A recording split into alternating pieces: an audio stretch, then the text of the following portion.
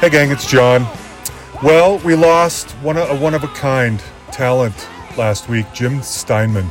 I mean, there is nobody in the history of music quite like Jim. Not as a songwriter, not as a personality, not as a creative person. He is extreme to the extreme. That's how he would define himself. There is no one ever that's been like him.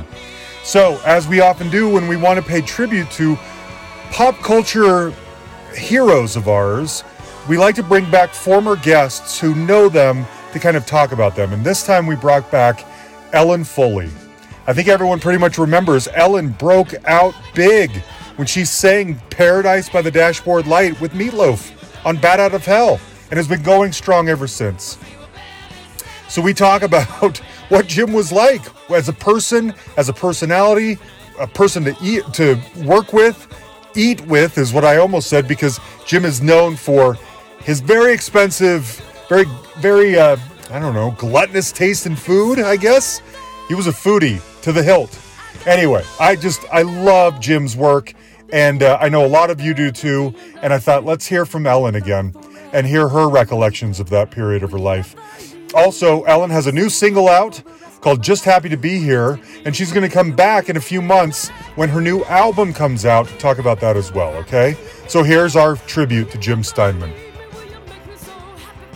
So for starters, you posted right after he passed away, Jim Steinman, by the way, right after he passed away, you posted just the greatest thing on Facebook, Stop Right There, and how your life was changed by just those three words. And I thought that was such a beautiful tribute. I wanted you to know if you would expand on that for us, please.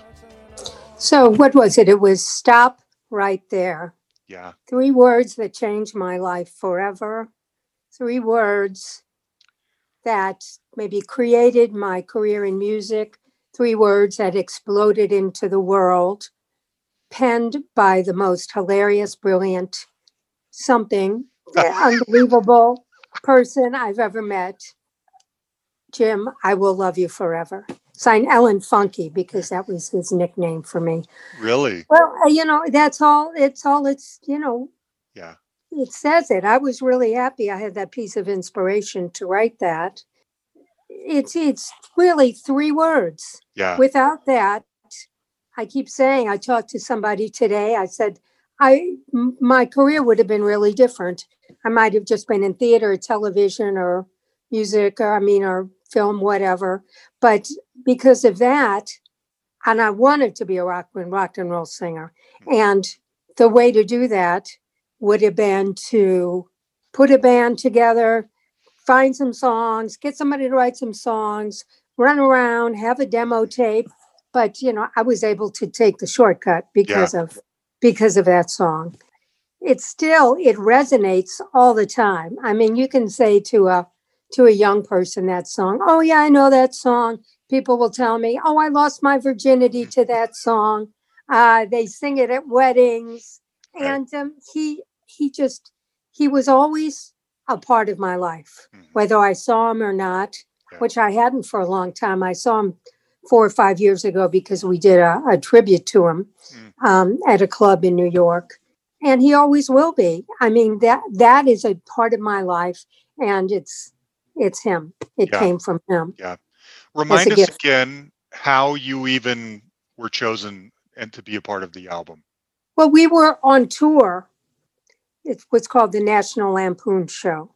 Oh, that's right. And it, in the theater, on Broadway shows, they'll have the first national tour, and they go on planes, they fly, they go to nice hotels. Then it gets a little lower, and they call it bus and truck. People take a step down. Well, we were in a blue van, like 12 people driving around the country. I mean, I remember being in Nebraska. That's how far afield we went. Right. And I'm sorry for any Nebraskans, but Omaha. That was a really depressing place. My apologies to Warren Buffett. He seemed to do okay. Yeah. And David Letterman. But I'm just saying, we were in this crazy, and Meat Loaf was in the show. So I guess Jim had agreed to come and be the musical director. So it was just him on a piano. He had agreed because he had met Meat doing theater as well, and wanted to work on this record and create the songs while they were on the road.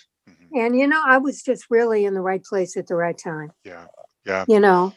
Yeah, I was listening to an interview with him right before we hopped on here, and he said something that really struck me.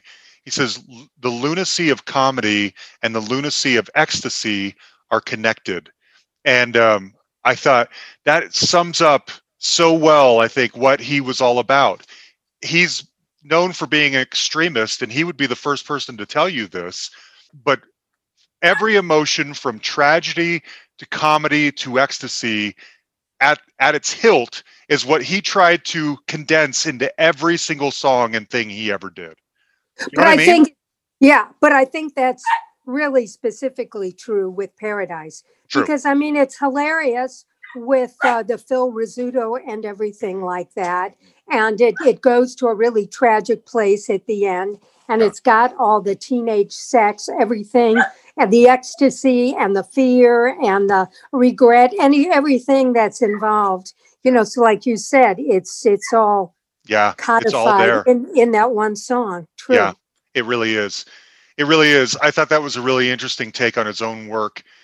One thing that comes up a lot, I've had other people on the show who have talked about Meat Loaf or talked about Jim Steinman, and something that always accompanies their story is food. That he either he is ordering 5 of everything from the local menu and bringing it into the studio for everyone, or he's taking everyone out to the finest restaurants and he's ordering 5 of everything, including the desserts and the wines for everyone. Did you see this firsthand? Food apparently was a big part of Jim's life. Yeah, well, I remember that in the studio, he would order from several restaurants at a time, and they were always the finest, maybe he'd order from a diner, but he'd be ordering from the Michelin star restaurants, and they all knew him, so they didn't mind bringing food into the studio. And he would work way late, but I think they weren't coming in at 2 a.m.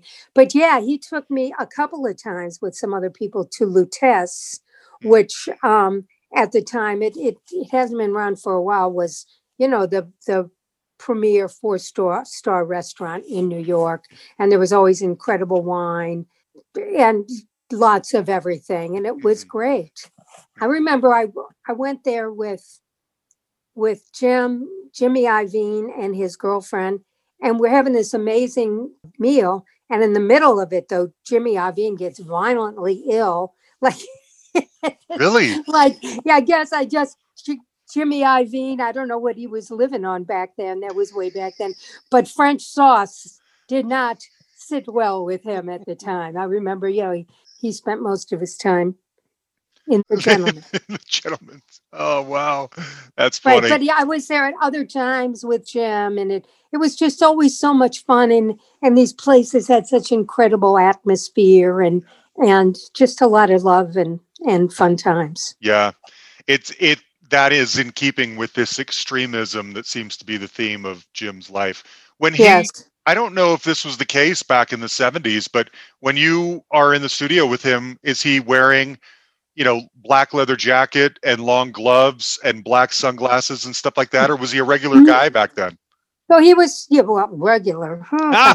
Yes. But, he always had the hair. And even back then, he was in his 20s. It started to go gray. I always picture Jim with long sleeve, football jerseys and stuff like that. Okay. And, he started, when they started touring and stuff, I guess he really started the whole look. Okay. But the sunglasses, I don't know when that started. Those weird glasses, that was kind of in the last several years. A lot of the pictures accompanying the announcements of him dying have him wearing these very strange glasses, and it just is in keeping with what a unique figure Jim must have always been.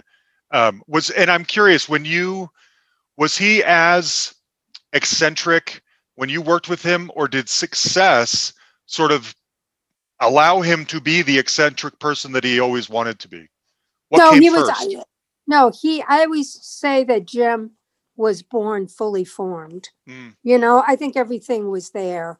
yeah. And, when he was in college, he became kind of a mythic figure back then because he wrote Dream Engine, which became Neverland, which became Bat Out of Hell, which went back to the Broadway show, which was Bat Out of Hell. So, no, he was always eccentric, like this, staying up all night, you being kind of hermetic, being, sort of not dating and really being on his own. But then when, all that was sort of the dichotomy was going out to dinner and, being being so funny. I mean, he was hilarious, but I think he was always the same. I think I don't know, like I can't speak to it, the last whatever years, but I don't think he changed because God, this is the 80s already, but the last time we spent any time was doing that record Pandora's Box and right. in the studio. But it was when he had more money. That's when he was ordering from Sure. Lutece into the studio. Right. Yeah, there was just more money to feed the eccentricity. Yeah, right. I don't know that much about him personally. Did he ever marry or have kids or have No, no, he just remained on his own the whole time? he did. I Wow. always say, Steinman's his romance that he created was probably bigger than anything he could realize. That is so true. His songs are depictions of that grand romanticism. And you're right, real life doesn't work that way. He probably couldn't find a love or a romance that met his expectations. Yeah, I don't think he could just live a daily life, No, and say, "Hey, honey, how you doing? See you right. later. Going to the office now." Right. And she would see him 4 days later when he got out of the studio. Right? Yeah, true. Mm-mm. What other do you have any fun stories from that era? What are some things that leap to mind when you hear he's gone? What are the things that come flooding back to you? Well, the other day when I heard, I don't know, it was more like what flooded back to me. I just felt like my youth, my beginnings, what all that time meant. Yeah. God, I'm never good when somebody says, "Tell us funny stories." It's all just. That's okay. Yeah. I just wondered if any remembrances come to mind. In fact, something I was thinking about, I was listening again to Night Out, your first album from '79, which is so good. And it's got some Steinman-like qualities to it, but it was not produced. It was produced by Ian Hunter and Mick Ronson, equally, if not better. But I was curious if there was ever any talk of Jim producing that album or kind of, I don't know what the right word is, but sort of mentoring you as you became more of a solo artist. Well, not the first album because that's when they were all out on the road.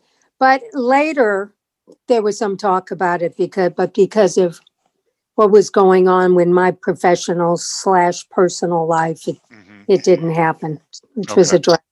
Yeah. He and Roy Bittan, I had a meeting with them to produce it, but it didn't happen. I know. Interesting.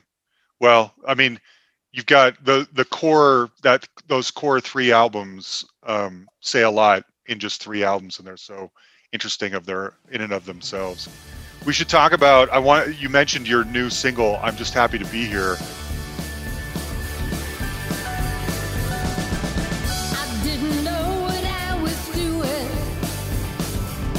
It didn't matter anyway.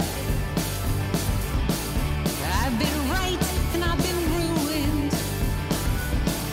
Spent tomorrow yesterday. The ones who won't do what they should. The ones who don't know when to quit. When we were good, we were good. And when we were bad, we were good at it. I'm so glad to be here now. I'm so glad. I wanna stick around somehow.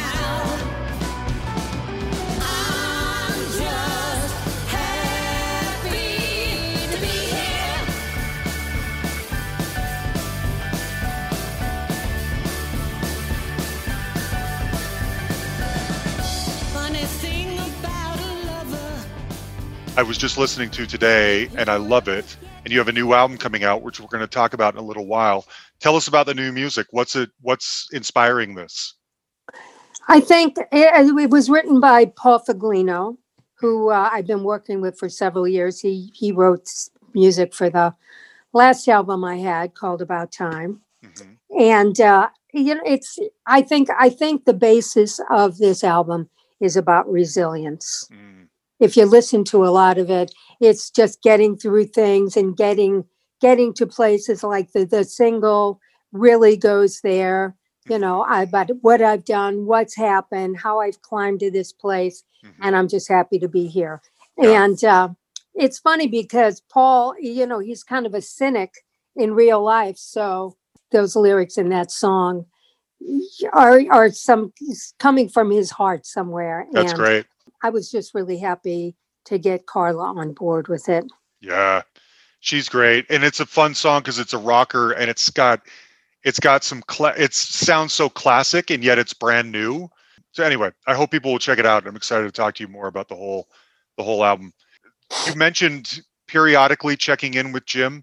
What was some of the contexts of when you two would reconnect over the years? Was it tribute shows and things like that?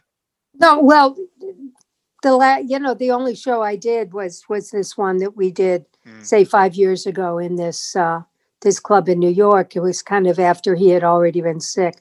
But no, it was just, on a personal level, just, I was talk about music, Steinman, you just love to hear him talk. Yeah, he's, you do. He was always the center of attention because, he was the smartest guy in the room. And when he and Todd Rundgren were in the same room, there were two smartest guys in the room. So a lot of us felt like, wallpaper, but still it was fun.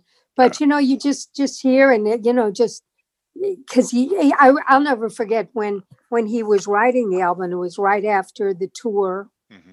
And he would be writing, everybody, not just me, although you felt like you were special. He would call you like 2 a.m. and say, Funky, what do you think of this lyric? Could it be this or could it be that? Or da-da-da? And of course, I was just like, Jim, it's great. It's great. Fantastic. Sure. Who am I? Right? Oh, I love it. Hey, ooh, okay, bye. Then he calls you at 4:00 in the morning. Oh, listen, I think I put it together. Funky, that's kind of how he talked. And, so communication with him was always so much fun. And, because he, it was an ego trip because like I say, he's calling me the rock and roll Maria Callas. I mean, not too shabby. No, not too shabby at all. Were you also still in touch with him in the early 80s when he was having success with like Total Eclipse of the Heart and Making Love Out of Nothing at All and stuff like that? Well, I remember that we were out in, LA, and I actually sang on a demo of Total Eclipse or something, and he actually gave me arranging credit. I guess there's some things I put in. So that was in the 80s, and I didn't know that. Yeah. I mean, very that's cool. That's what he put on the record. Was kind of him to do, because I was just, you were in touch with my publicist, Randy. And he's great. I've just started working with him. He's fantastic. But he put in my bio, that I worked with Bonnie Tyler. I said, I never worked with Bonnie Tyler. He goes, yeah, you did. And that happened in a few cases. I said, I never did that.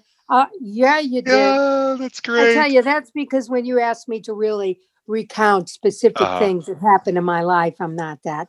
Yeah. I'm not that swift. I can just tell you. Well, we are here to mythologize you and deify you because we love your work so much.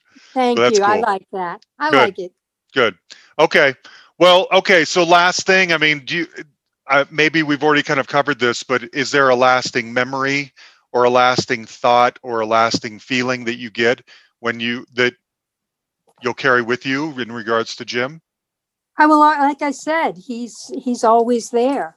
Yeah. Like this, I mean, I've done a lot and I've worked with a lot of great people and people know who I am, but people know who I am most for those 3 words. Yeah. Like stop right there. Yeah. That's it. Okay. Well, thank you, Ellen, for chatting with me. Thank you, This was it. John. Yes. All right, there you have it, Ellen Foley. There are so many songs of Jim's that I could have picked to close us out with, but I'm going to go with Dance in My Pants from his solo album from 81, Bad for Good, and here's why.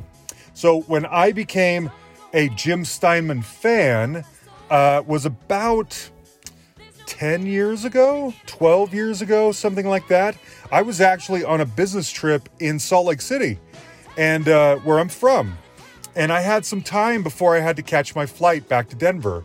And so I was just driving around, and I found a used CD store that I'd never seen before. And it's probably not there anymore.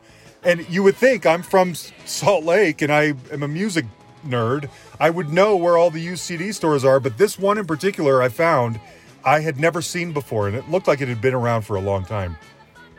So I go in and I shop around, and what I end up buying is Peter Wolf's Come As You Are and Jim's Bad for Good. And I'll never forget it because, first of all, both those albums are great, but buying them in that moment, you know what I mean? You're on a trip, you're somewhere else, you only have a few minutes, it's an impulse buy all the way, and I just was in the mood. I had just bought or discovered Bat Out of Hell not long before that. I was late to the game on Meat Loaf and everything. And I thought, well, I love Bat Out of Hell. I love everything I know about Jim. I've never heard of this solo album before. I didn't even know there was one. So it's bound to be interesting. Let's check it out. And sure enough, I loved it. So it's such a delicious, tasty memory for me. I'll never forget it. And Jim means a lot to me for that reason. And there is just no lyricist either quite like Jim. I'm a lover, not a dancer. Don't want to be on my feet when I can be on my back. Don't want to be on the floor when I can be in the sack. Those are lines from this song. Nobody has the balls to do that except Jim Steinman. And we love him for it. So anyway, hats off to Jim. We love Ellen. Ellen's going to come back in a few months too. I hope everyone out there is spinning their very favorite Steinman song. There's dozens of them that are fantastic. And let's just remember that this bolt of lightning was here for a little while, and he changed everything, and then he went away. He was weird, but he was wonderful. All right? Thanks, everybody. We love you.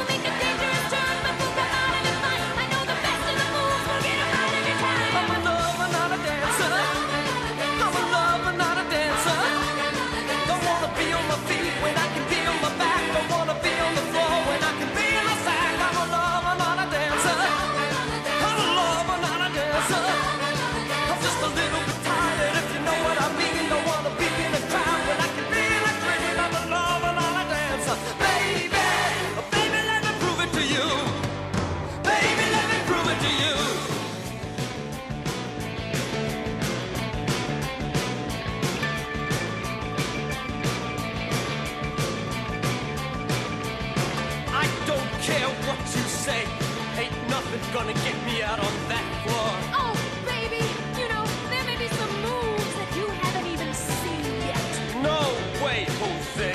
Well, I got a new step for you. Made it up all by myself. I bet you never tried this before.